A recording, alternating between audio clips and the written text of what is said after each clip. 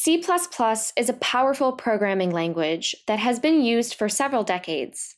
Its importance lies in its versatility and efficiency, making it a popular choice for developing software and systems across different domains.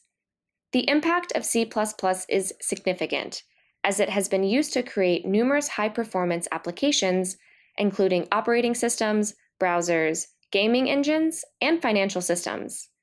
It has also played a crucial role in the development of the Internet and the growth of modern computing. In a recent development, the NSA indirectly asked developers to use memory-safe languages whenever possible because hackers frequently exploit memory issues. In this episode, we'll discuss these safety issues with the creator of C++, Bjarne Stroustrup. This episode is hosted by Jodimon Companies. Check out the show notes to follow him on Twitter. Hi, Bjarne. Welcome to Software Engineering Daily. Hey, thanks for having me. See how things work. So, from the opinion paper that you and several colleagues of yours have put out very recently, I would love to quote something. But we must evolve.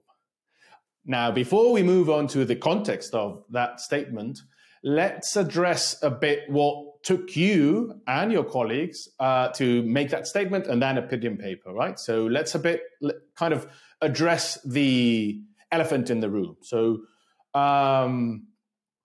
it seems like many, in this case, governments and also private organizations are pushing very strongly for the industry to move away from programming in C++. They are considering it a dead end and a no-go zone sometimes. So these are very strong statements. I'll quote them, by the way, so that I'm not paraphrasing anyone. Especially those organizations and individuals in the security industry are calling for new generations of developers to not use and learn C++. And to those already using it, to stop using it and switch to memory-safe languages. And I quote now, these vulnerabilities, ones that the reference are to many studies by Microsoft, Google, and other organizations, a long list of them, and many others are made possible because C and C++ are not memory safe. Organizations which write large amounts of C and C++ inevitably, and that might be key to our discussion now, inevitably, produce large numbers of vulnerabilities that can be directly attributed to a lack of memory safety. These vulnerabilities are exploited to the peril of hospitals, human rights dissidents, blah, blah, blah. Using C and C++ is bad for society, bad for your reputation, and it's bad for your customers. End quote there. So very, very strong statement that is directly attacking the lack of memory safety features in C++, I would argue. So let's start there.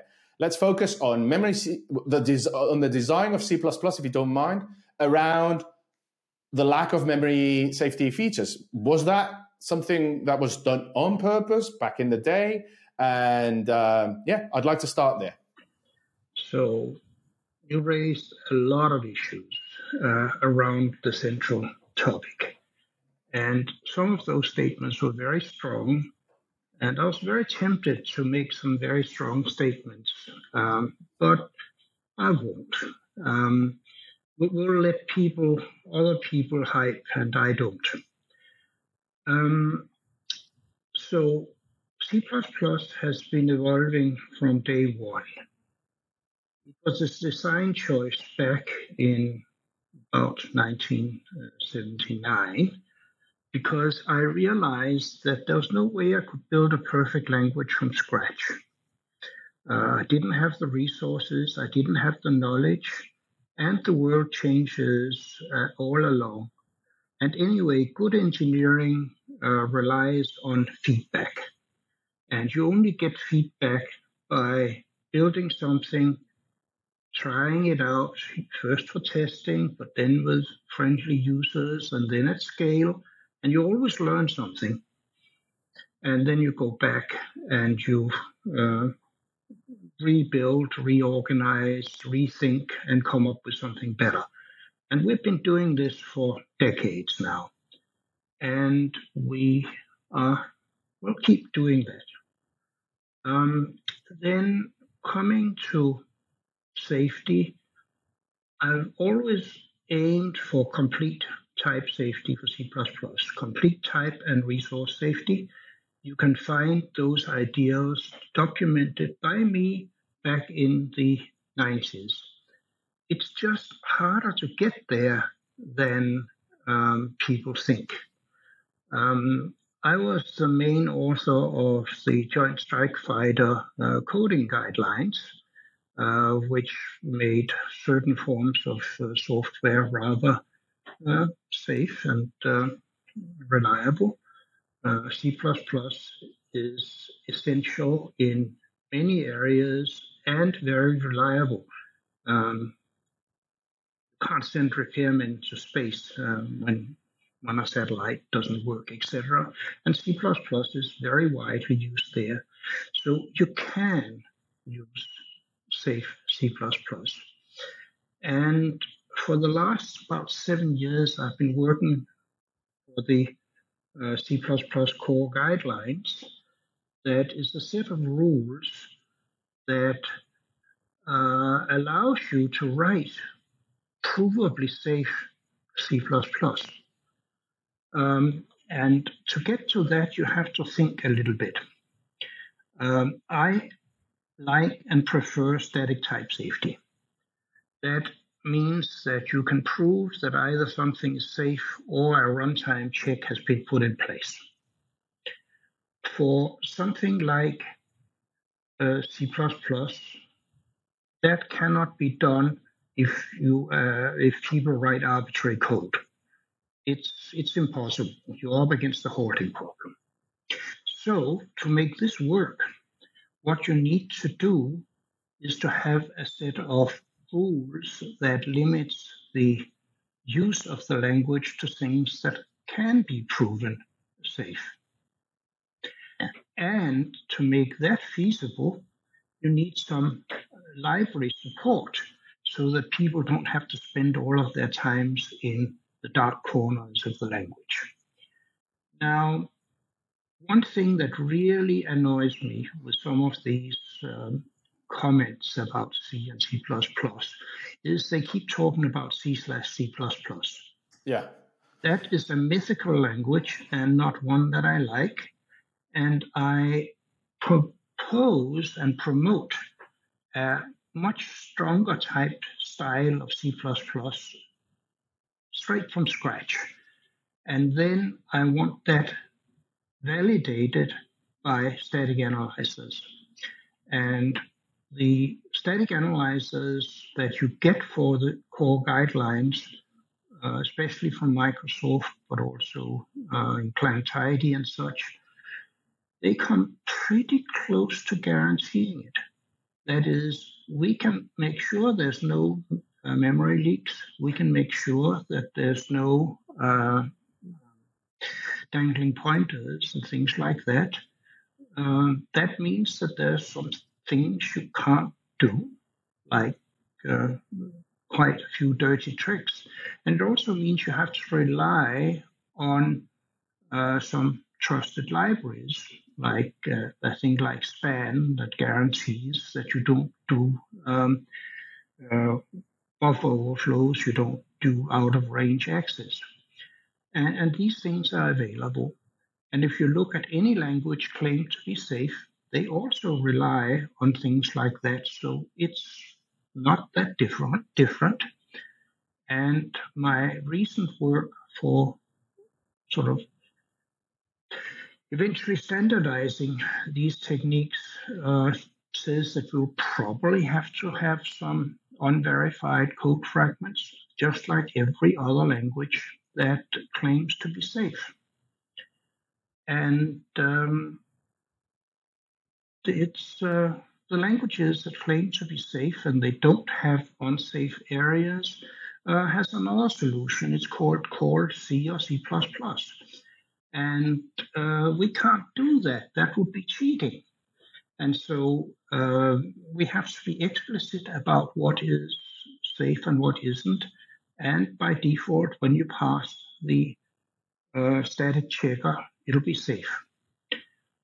Some of my recent work goes a little bit further about that because we've been thinking about it for a while. And that is that different people, different organizations, different industries have different definitions of safety. So I have a paper together with Gabidos Reis, who I've worked with for a long time on some of these things. We're talking about profiles. That is, you can define a safety profile that allows certain things and outlaws certain other things. We can talk about ranges, we can talk about dangling pointers, we can talk about overflow, we can talk about time constraints. I think we list about 10 to 12 different potential profiles that people have been talking about. And this is not all that different from, for instance, what's done in Ada. That is also a language for highly reliable stuff. And I think we're very close to being able to use some of the standard default, the core profile, which says that you don't break the type system in any way. Very close to doing that with the static checkers. So we're basically similar to languages like Rust in terms of what guarantees we can provide. Rust is a bit ahead in terms of what you can do in concurrency, but there's work with C++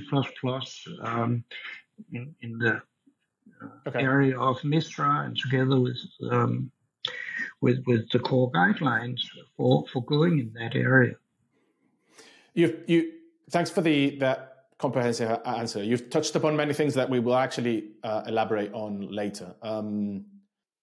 I want to focus a bit still on the design. By the way, if anyone is interested in the history of C++, I mean, there's probably many resources, but your interview with Lex Fridman 3 years ago is a fantastic one, by the way. It's more than an hour-long episode or interview, and it goes through many of the things that were in your head and eventually the committee's heads and the design of the language, and it's beautiful.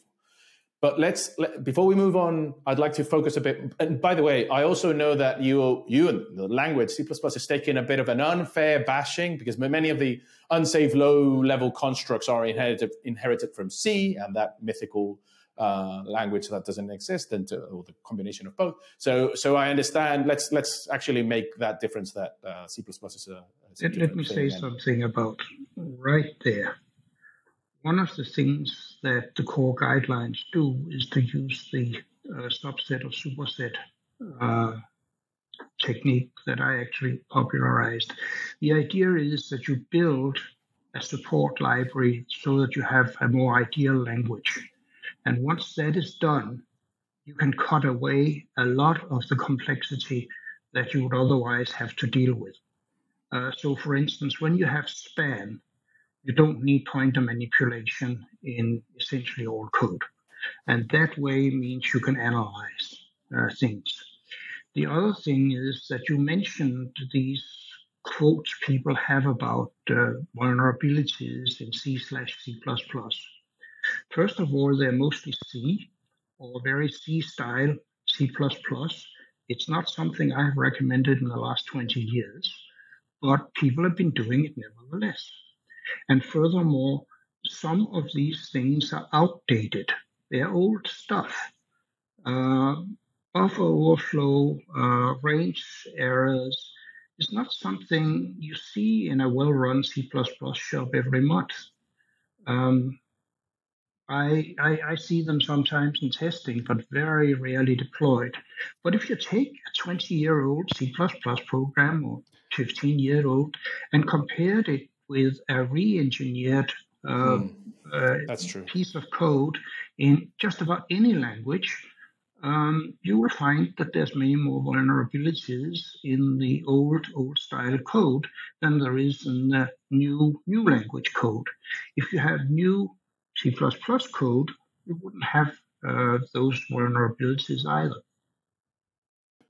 That's absolutely true. And Although that actually highlights another problem of software supply chain in general, and in the case of C++, of the way C++, modern C++, so the new versions. And I'll let you explain how the committee works and how the rollout of C++ 23, the next one, 20, 17, 14, and so forth, has worked to the ecosystem, the community, and the end user. But before we move in, I'd like to make another sort of like, I'd like to force you to explain a bit. And again, you are representing a consensus-driven committee, so I'm not making you obviously responsible for any of this, and you're not the official spokesperson, but I'd like you to clarify. One of the core tenets of C++ is, as you say, don't break the type system, but another one might be that it is designed to have unbounded, undefined behavior, which collides the idea of that existing as a principal feature of the language might collide with security in general, because you need to a completely secure system might need to have all behaviors defined. So can you elaborate on the collision of those two things, if I have explained them correctly, and if there's a solution to that, Koro? I think the phrase you used, unbounded, undefined behavior, is to be avoided. It sort of crept in when compiler writers in particular saw lack of definition of something as an excuse for optimization. We just have to get rid of that. One of the things that you can do in a profile is to say certain forms of optimizations based on undefined behavior is just not allowed. It's not that hard to do. And then if people want these ultimate optimizations, they would have to have a performance profile, which would be unsafe in that sense, might be unsafe in other sense. But if you're running in a closed environment, that may be what you want. One of the profiles will be old-fashioned C++. Because there's a few billion lines of code out there that needs to not go away, because if you just ban it and ban further development of C++, further use of C++, those lines will be there and they will not be improved. You can wait for replacements to turn up, but you're going to wait for decades. You probably have better data and more updated data than I do. But the last time I checked, we were talking about almost 20% of the world of the code in the world is written in C++. I think 90%, 19, apologies, /20. And I think I quote you from the podcast that I mentioned before, I think 4 to 5 million C++ programmers at the current time. Are those figures? First of all, I can't count, and I don't think anybody can. And anyway, I have been corrected for that number. People say 6 or 7.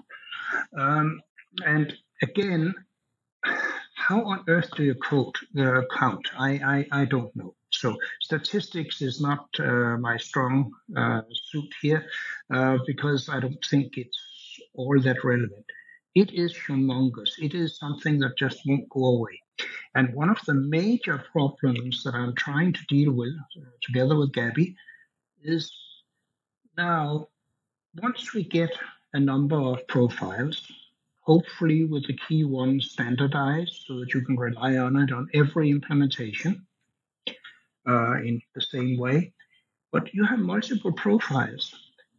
Every realistic program for a long time has parts that we can call safe by one of the definitions of safe, and it will call stuff that isn't, or follow a different profile. And it will be called by code that are written with a different profile that could be stronger or weaker in the safety area. And information is being passed along. How do you merge different profiles? That is a big question. And it's a big question not just for C++. If a Rust program calls a C++ program or a C program, heaven forbid, then you have all the vulnerabilities that you are talking about. If it is called from a C or C++ program that doesn't obey the safety rules, the information coming across that interface is going to be a potential problem. And so the composition of code in different languages, the different profiles in a language is a major problem. And it will last for decades because the code, those billions of lines of code, will not go away. Before we move on to how C++ works as a language, as a community, as an ecosystem, and then onto the solutions to harden C++, the ones that you propose, others, I'd like to address another adjacent topic to the one that we just addressed, the memory safety, the design of C++, types not being broken and stuff like that, which is, I guess, I would call it developer experience. I know it's a fuzzy and trendy word, but one that actually addresses one of the problems that I think that C++ has, that it is intrinsically complex in its syntax and maybe its verbosity. So I'm guessing, is it true? Would you think that becoming proficient at C++ is actually tougher or way tougher than it is to become so at JavaScript or Python, to mention other two? Sure, of course it is. C++ is aimed at harder problems. It is creating a foundation. I mean, take Python. If you do a bit of linear algebra in Python, if you did it in pure Python, you'd be welcome, but you would be 70-some times slower than the equivalent C++. And the way they solve their problems, they call C++. The JavaScript engine you're using will be C++.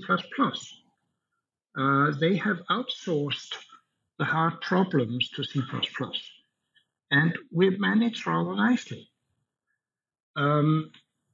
So somebody has to do the hard job, and there's a large and growing C++ community that's doing that job. And there's new hardware coming. You have to adapt to it, new forms of concurrency. You have to adapt to it. Somebody has to do it. You can not say, okay, well, ignore this, then everything gets simpler. That doesn't work. Now, there's another aspect of complexity, which is all of these old style coding and old style techniques and endless ways of fiddling with pointers, etc., etc. And my solution to a lot of that is, well, it hurts when I hit myself in the head with a hammer. So don't do that. And how do you make sure that you don't do that? You have a static analyzer that keeps you out of the dark corners. I mean, the core guideline says don't do address arithmetic. That has been outsourced to a library. Exactly the way that other languages simplify. But that actually, I mean, and we will get into the enforcement of the core guidelines and how actually the ecosystem, specifically the tool providers, static analysis, dynamic analysis, all the different tools that might help with this, adopt that. I think that's a big problem that maybe regulators can help with. But yeah, staying on the developer experience topic, you say that you codify that in a library, but again, isn't that adding on to the cognitive load of an already complex language that I need to bring this dependency here and keep in mind that this might be updated and might break changes and so forth. So again, I'm not trying to convey the idea that C++ should be just straightforward, like HTML, like literally you could read natural text and you should. But yes, I guess could the developer experience of C++ be improved by changing things in the way coded the core guidelines or the language itself is actually distributed? So there are two things we need to do, and I'll explain it like this. At least twice a month, somebody comes to me, usually quite emotional, and says, C++ is too complicated, you must simplify it. said, yeah, it's too complicated. We have to do something. And while you're at it, you must add these two features. I need them yesterday. Yes. Oh, and by the way, don't break my code. I have 2 million lines of it, and you mustn't break it. You can't do all of those three things with a language change. So my solution is we stick to a very strict notion of compatibility. We don't break code. It's not 100%, but it's 99.99, something like that. But we can simplify use. And that's where the core guidelines come in and the work there.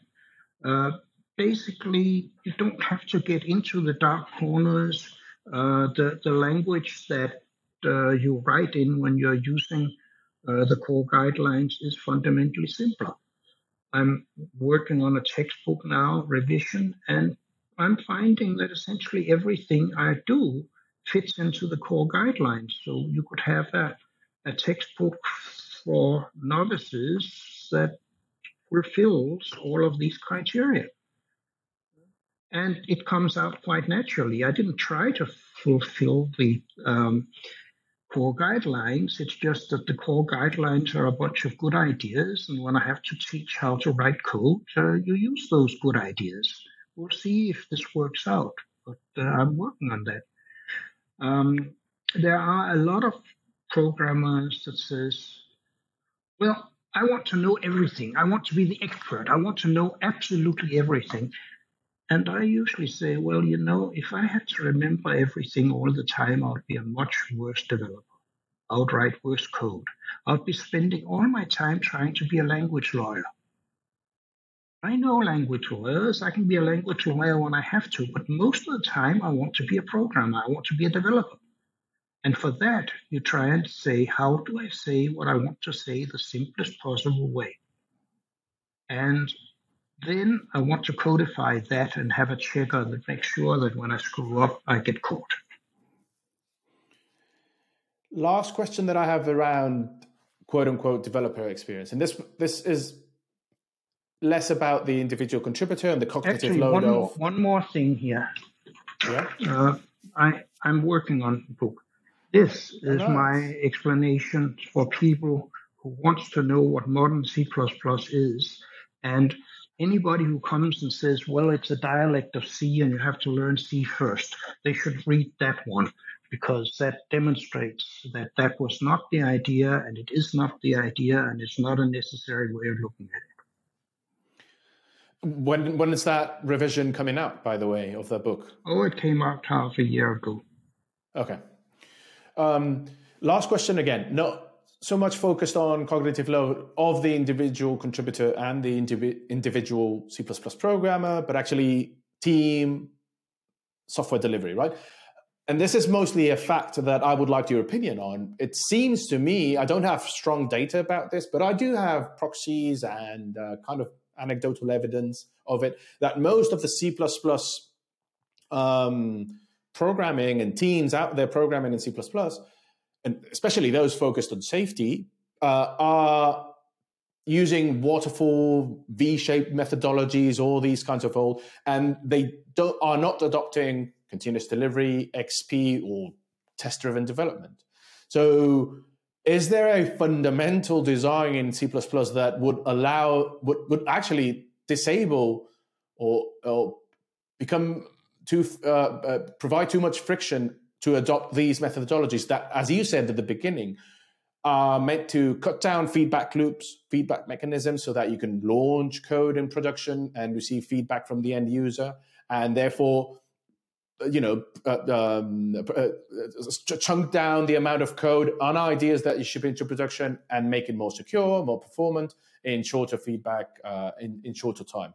So I wonder if this reality that I just described is actually true in your view, and why would this be specifically the case for C++? I don't claim to be a tool chain expert, and I'm not in sort of situation of maintaining a tool chain for others or a salesman of such. So I know something, but mostly like your average developer, and maybe even worse than that because I focus on teaching and design and helping others. So with that caveat, um, I think that some of the tool work is there to compensate on people doing really old-fashioned stuff. Some of the analysis, some of the dynamic testing, some of the test-driven stuff is there because they don't have a type system in place, or if they do, they break it all the time. It's driven by weakly typed languages, and my approach is very explicitly and deliberately. It's meant to be strongly typed. It's meant to be enforcement of strong typing, and that is the main tool for getting out of it. In other words, I'm looking at static tools and using static tools to place dynamic checks in the code, as opposed to writing dynamic checks that you can dump into the code, that you can by tools insert into the code that is inherently unsafe and inherently messy. It's a different approach. And yes, there's a lot of tool stuff that needs to be put in place. And the tool builders have to realize that they shouldn't do C first for everything they build. They actually have to use the type system of C++ to get the benefit of the C++. And that is not easy to convince them about. Why so? Because they see that there's this much C, there's this much C++. Well, C++ is sort of like C, so if we do it for C, both can use it. So why do only half or three-quarters of your community if you can start with the other quarter? My information says there's significantly more C++ in production than there's C. And that's interesting given what you see on various news sources. But yeah, there's something I want to say, but I've lost the thread now. So would you say then that it is feasible to do extreme programming, continuous delivery? Again, I'm not necessarily focusing on one of these. Agile development, anything that shortens the feedback loop with the end user and that actually reduces the amount of code released each time so that that virtuous circle happens. Is that possible to be done with C++? Yes, if that's what you want, you can get it. But I have a strong suspicion that a lot of sort of continuous this and move fast and break it and agile and such leads to a short-term focus that doesn't allow you to address fundamental issues and actually increases the bug load. In other words, the insecurities. So if you are working on high reliability stuff, you actually have to take it a little bit slower. Slow down, think the problem through, express it carefully, do a fair bit of testing of various sorts before you ship. You do not want the brakes of your car or the control system for your airport to be written and updated by relatively cheap developers with a short-term perspective.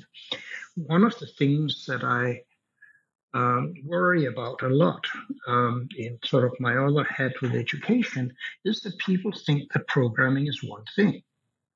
It isn't.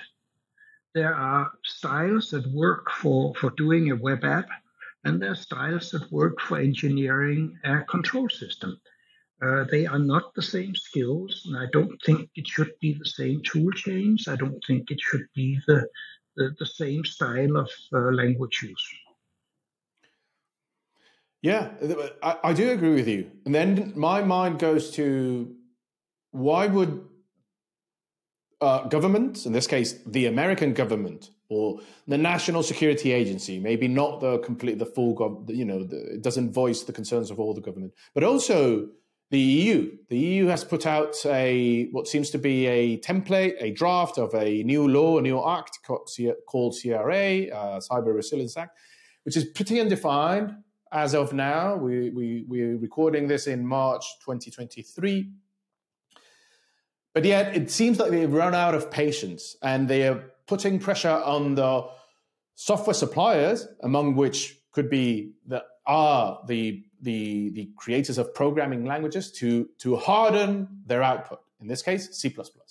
So let's move on to how is C++ hardened and the future of C++, which is something that you've already described here. So as I said, I have been working on this, depending on how you count, for 7, 20 or 40 years, slowly improving things. And people say it's too slow, but it's really hard to move at the scale we're moving at. And I'm encouraging more pressure to be put on safety. Safety and security are not the same thing, but putting more emphasis on that would be good. I think it is unfortunate and ill-considered to focus on this language is good and this language is not good.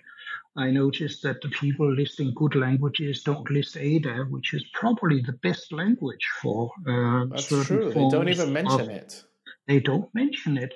And they pick on C/C++, and I think that is unfair and unfortunate because it could actually turn the C++ community away from that, whereas they should encourage the C++ community to pay more attention to safety.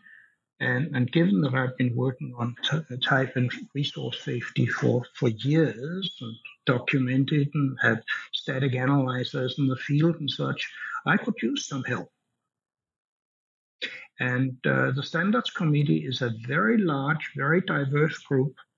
It is very hard to make them move in one direction. Take a photograph of the people that voted in C++20, a superb piece of work. You see 250 people cheering. How do you get 250 people to agree on anything? That's not easy. And we got very important things for both the development experiments, like the modules that speed up compilation with 5-10 times, not a little percentage, and also removes a whole bunch of error-prone facilities related to the very old composition of code with includes. We got what's it called, concepts, which will make generic programming safer and simpler. People would just learn that that's what they really want, because that's the same thing as you get for static types in normal code and overloading. You get it for generic code now. We got coroutines, which would give us speed and also simplicity of what otherwise would be complex systems. That's a major, major improvement, and people should move ahead of that, and it will get them towards the goals of type safety and resource safety. I would personally encourage the NSA, in this case, who put out that announcement, and the European Parliament stakeholders to engage in conversations with the committee, with the standards committee, because otherwise, without this collaboration, it's just pointing fingers. We were not contacted. Nobody went to them. There was a lot of people working on Rust, a lot of people working on some of the other languages mentioned that says, oh, and by the way, these are great languages, give us money. Wait a minute, what is this? This is self-dealing. Um, I would have been happier if there had been some contacts, and I believe that some contacts are being made. But again, they mix up C and C++, which in this context is not a good idea. So let's help them, actually. And this is the final block of the interview in a way. How are you and the committee, the standards committee, working on hardening C++ and, getting to that sort of like compromise between safety and security and even speed, I would argue, speed of releases rather. So there's I think the, as compromises are, they're almost impossible to solve, but, I think that gradually we can get to a best practices solution or something. Yeah, so there's wait. I think compromises is the wrong word. Yes, it's how would you call it? Type safety is a thing, and it's concrete and it's provable. If I can define an object of type X and use it without going through the interface of type X, it's broken. And so this is not something I'm interested in compromising about. And I think we have an approach that might work if people realize it. This is the profiles approach that allows you to get a variety of things. So what you get is not a compromise between this and that. You can get this or that, as is appropriate. The other thing people should realize is that you can't do this by patching without a framework. And that's something that's going on in the committee just now. People say, I have this great thing, this will improve it. And it might improve it, but there's a cost. And does it fit with other things? And so I'm trying to get people to work within the framework of profiles and also work within the framework of the type system, as opposed to saying, I can hack this into the lower level of the system where types doesn't exist and where we've got a lot of macros, and it works with C2. It cannot be complete. This is not the way you go. So I have an opinion, you could say an attitude, which is basically type safety is good. I learned this. If you go back and look at my writings from the 80s, that's what I'm saying. That's what the aim is. We're going to get there. I remember talking to Anders Heisberg that went and did C#. And I was saying this sometime in the 80s. And he says, but it's going to take years. She says, of course it's going to take years. It'll probably take decades, but we have to get there. So let's actually help, the public servants that have probably, that are willing to engage in conversations and collaboration in the open source spirit with the C++ community, right? Let's help them see where modern C++ is going, right? So it seems like there's the way things are modernizing, and this has been happening for a long time, it's not that this is new, is in three ways. And let's actually touch upon the three of them. One would be the core guidelines. You've mentioned it, so I'll allow you to elaborate on that in a minute. MISRA, you've also mentioned that, how those combine and so forth.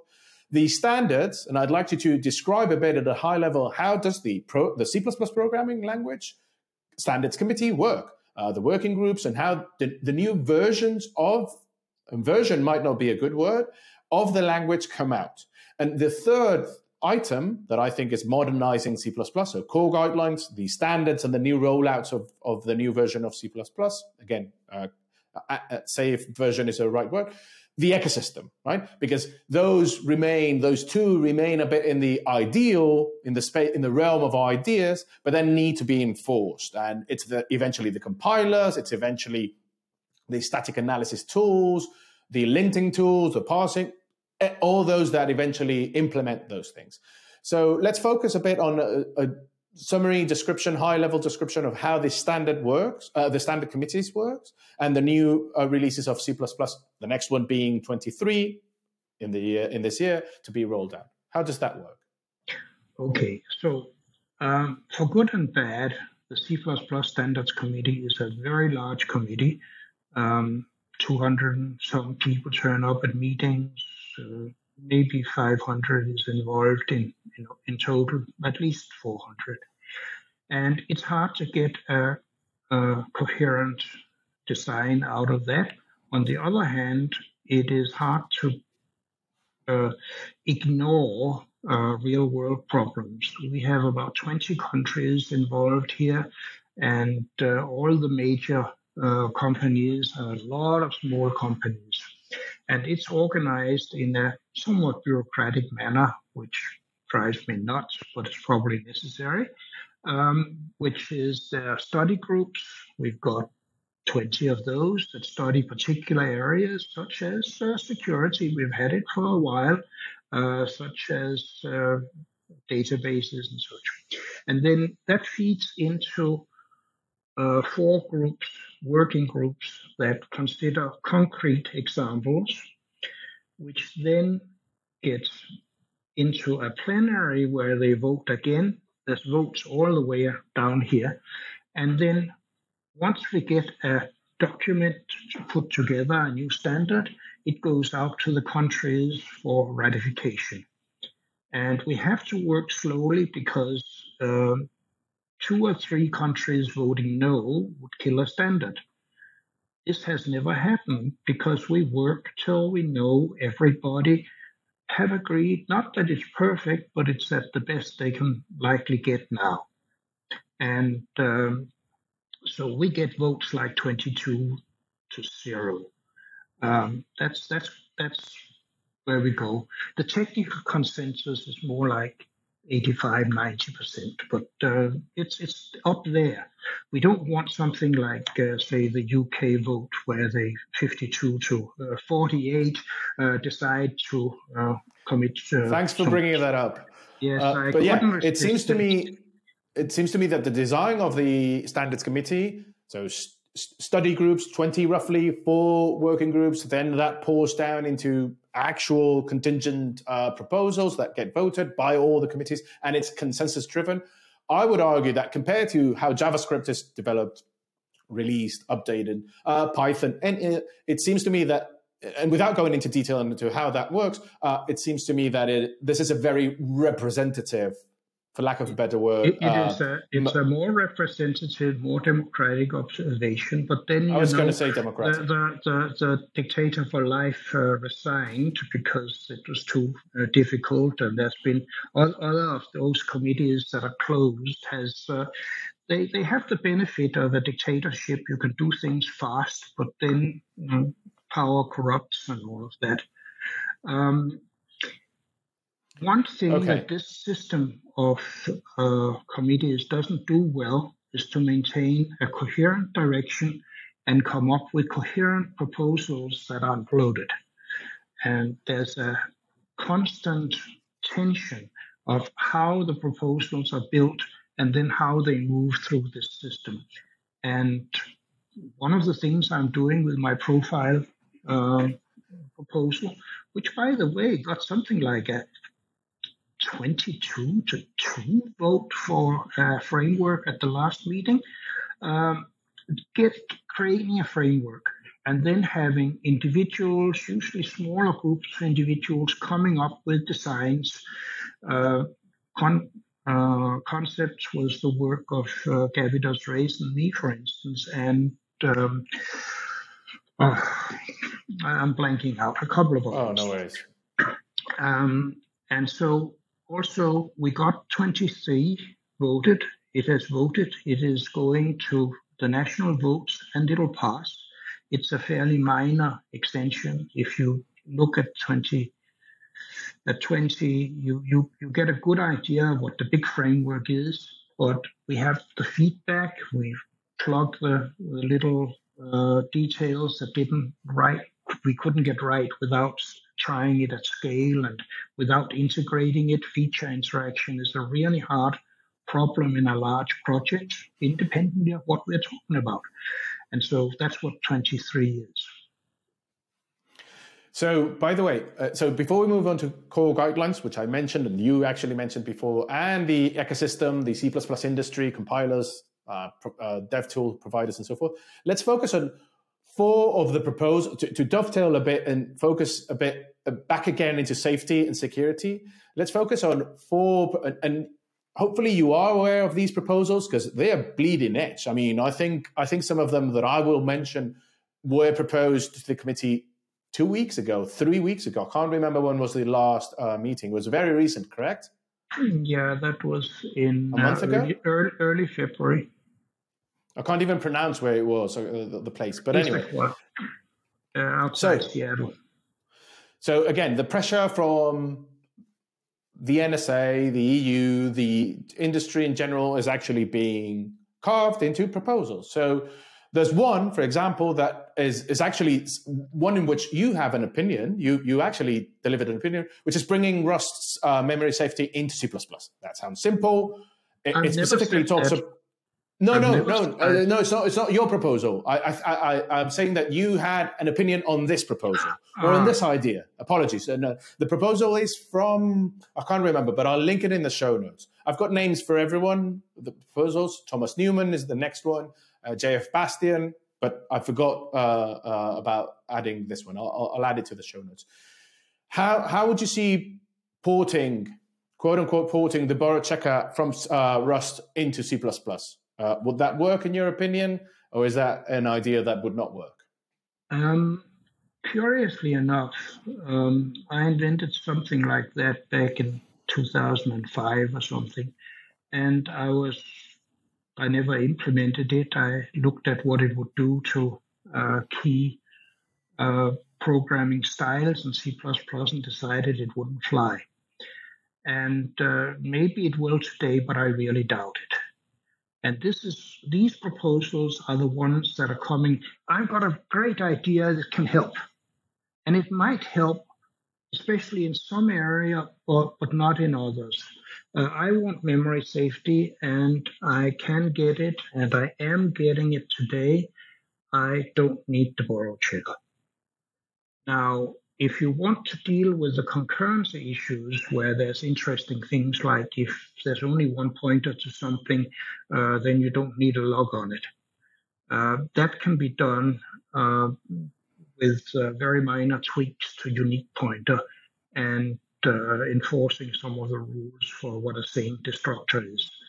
I think a lot of people seem to have discovered security and safety issues very recently and are rushing with the obvious first ideas. And we need to think harder than that.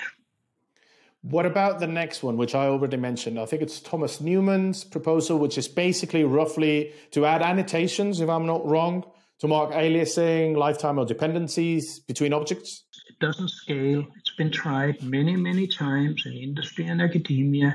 It looks beautifully in a paper. It looks beautiful in a small program. It doesn't scale. Once you have thousands of annotations, some of them are getting wrong. You need a framework so that you can actually verify the annotations, so that the annotations become optimizations. So, for instance, I propose an annotation for non-invalidating functions. That is, when you call a function on some data, it might invalidate other references to it, and that's banned by static analysis done today. We're not hypothesizing here. But there are some functions that, by their type signature, could modify the data but doesn't. Actually, quite a few of them. So I want an annotation that says non-invalidating. This has the interesting property that it makes it very easy to make sure that you can use that function, but it can be validated when you define the function fairly easily, locally. You just see if it does it. For an individual function, static analysis can do that, and the rules for local static analysis, which what we're talking about, global static analysis doesn't scale. It has the interesting property that either you can validate it's correct, you can validate that it is not correct, that's easy. Or you can say it's too complicated to provide a guarantee. And that's fine. You just can't call that function under the guarantees if it can't guarantee to follow them. And we're moving now on to your proposal, yours and several others, Ali. Does that fuzzy, you said that static analysis would provide a binary answer? Yes, it's okay. No, it's not okay. Or that middle ground. Does your core guidelines enforced in a local static analysis tool actually help with that fuzzy area? The core guidelines is a set of guidelines supported by a set of enforcement rules, and those enforcement rules are implemented by some static analyzers. We need more than that. If you look at my proposals, that's exactly what I'm saying. We need to tighten up the core guidelines so that we can standardize the core checking, and in that case, the middle ground becomes if you're on the middle ground, if you cannot prove it is true or false, then it cannot be called, but it's a useful tool. It tells you, the developer, that your code is too complex to give an answer. And then you might consider things like a non-validated annotation or something like that, but you have to minimize annotations. As soon as you start counting them in a large number relative to the number of lines, it doesn't scale. This has been tried again. This, by the way, should be reliant on sort of like intelligent developer tools, right? Not only static analysis, but maybe IDEs, right? So that the core guidelines, and I'm thinking maybe of ChatGPT. I don't know. I'm just mentioning the fact that helping the developer make a decision, when he reaches this endpoint in which the core guidelines or the implementation of them are telling him or her that his or her code is too complex, then she might need help. And that's why what I'm asking, is this tool providing the core guidelines suggestions intelligent enough to provide this specific help that this person might need? Because otherwise it might be... The core guidelines was designed to be helpful. The problem is that the resources have not been available to build the tools that could be used. One of the rules is that if a core guidelines prohibits something, it must always provide a suggestion for an alternative. This is in the ground, it's right there from the beginning. And the imagination we had at the time was that if a guideline is violated, your IDE comes up flashing, this is where the rule is, it's got a name, it's got a rationale, it's got an example, and if it prohibits something, it shows something about how you can do it otherwise. On the other hand, I don't want the smart tools to do more than help you. I don't want them to provide guarantees. The guarantees should be in the type system, in the rule sets. And there was some examples with supporting tools that help people write code, and they actually found that people were making more security violations than if they had to write it themselves, because they relied on tools that weren't perfect, and they their brain turned off a bit because they got so much help. So I think you could have all kinds of help in the IDE, but the guarantees has to be provided by some tool devoted to enforcing it. Can't rely on people following the rules or even the tools can do it. There's been a lot of model-driven development, and they tend to have a lot of options. And people use a variety of options. And then you wait 5 years and you wonder which options they used and which guarantees they really had when the tool have changed and the world has changed and the libraries have changed. No, I think we need a good solid foundation, and then we need the help to be built on that. Separate the two. Last question about the core guidelines. How do they sit within the standards committee itself? Are they? Yeah. Where do they sit, and what are they? They don't fit. Okay. They are an individual activity done by a handful or a couple of handfuls of people. They exist. They are on the web. They are available. There's books about it. There are several static analyzers that use them. There's libraries that support it, but it's not standard. And some of the parts are coming into the standard, and sometimes the standard is weakening some of the guarantees that was provided because these guys aren't as focused on safety as, say, I am. But we'll see what happens. The profile proposal relies on something like core guidelines, but it isn't core guidelines. It is stricter and hopefully standardized. The core guidelines have rules to make it simpler to write code. It has heuristics-based enforcement, which we can't have for the safety-related stuff, but we can have it for other profile that says, how I would like very much a teaching profile, which basically shows you a simpler language that stops you from getting into the dark corners. I don't think that'll be standardized. I think it'll have several heuristics in it, and it'll be very, very useful for getting people on board with a modern style of coding. Yeah, that would be actually really interesting. So last of the three sort of like ways in which C++ modernizes and, as a result of that, is hardened and made more secure.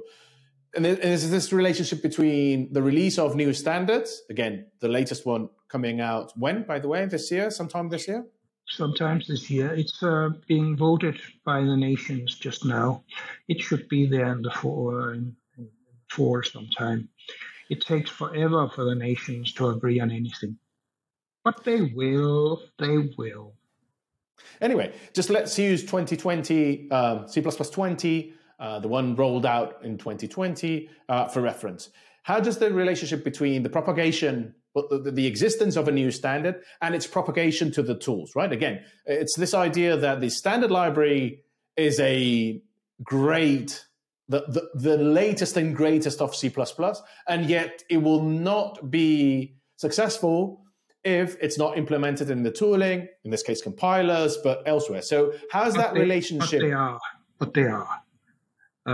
Today, C++ 20 is very close to completely implemented by all the major implementers. And parts of C++ 23 are already deployed.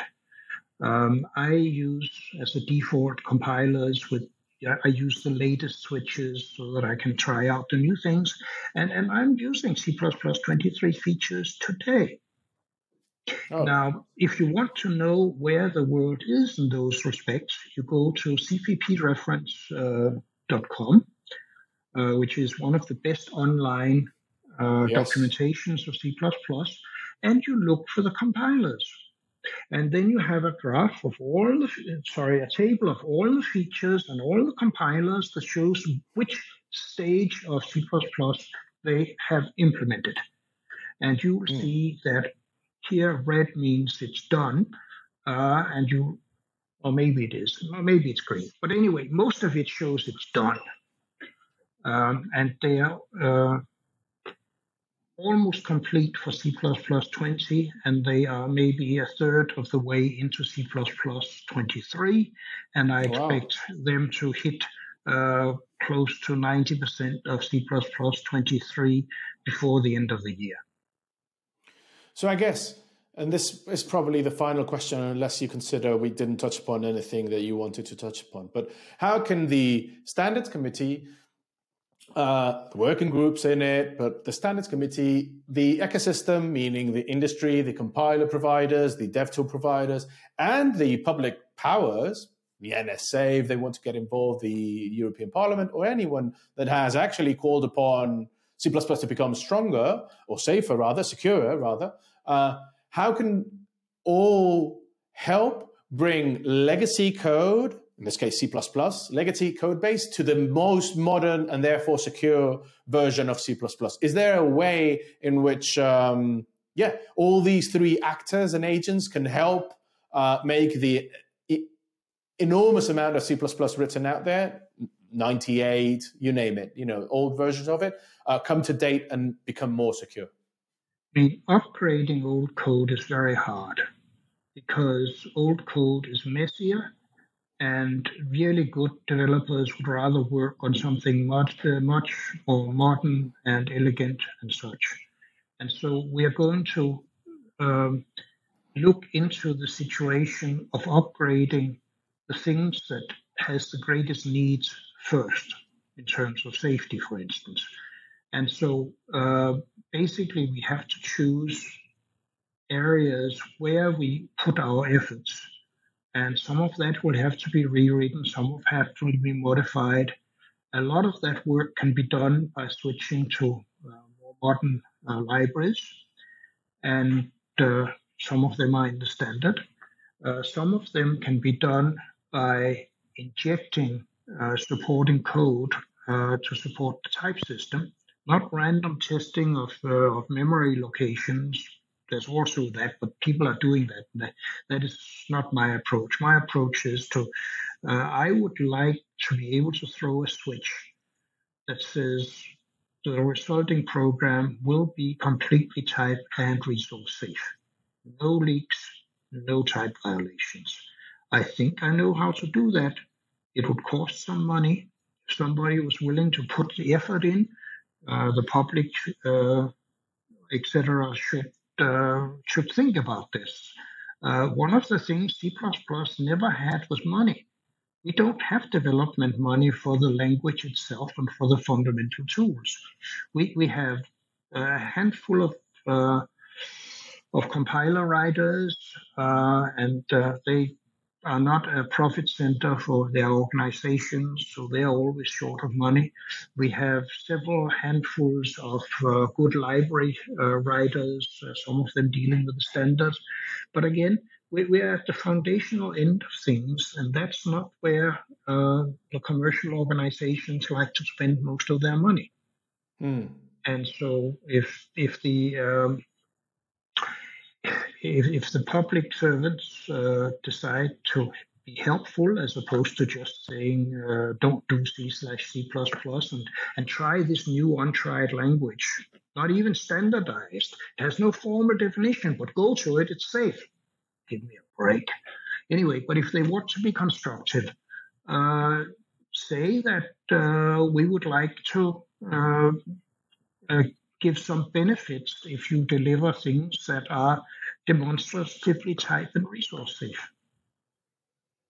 I can see encourage Microsoft and Facebook and Google, and IBM, and such to do this, not by going and doing something brand new that doesn't apply to their existing code bases, but something where you can take your critical software, upgrade it, and then go to the next most critical one, and build your new stuff so that it fits. Yeah, I personally think that a detailed assessment of the C++ software supply chain, again, considering these items, these agents rather, the committee, the compiler developers, the SAS developers, all the DevTool developers, and the end users, and addressing the financial bottlenecks in each one of those. If we consider C++, as it seems that we are considering globally, a critical element of the software supply chain in general, would be ideal. I would. It is. No, I know. That's why they made such strong statements that I quoted at the beginning of this. Some of those statements, they're right in what the problem is, but their solution is half-baked.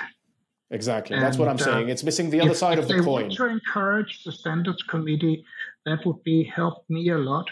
I am having some trouble convincing everybody that they should actually focus on the fundamentals, on the safety things, on the simplification. These guys are mostly technical experts in some area and really want to see their area become better, which means more facilities, more tuning opportunities and such. And that's not the whole thing. We need to be able to focus on the safety and that's type safety and resource management.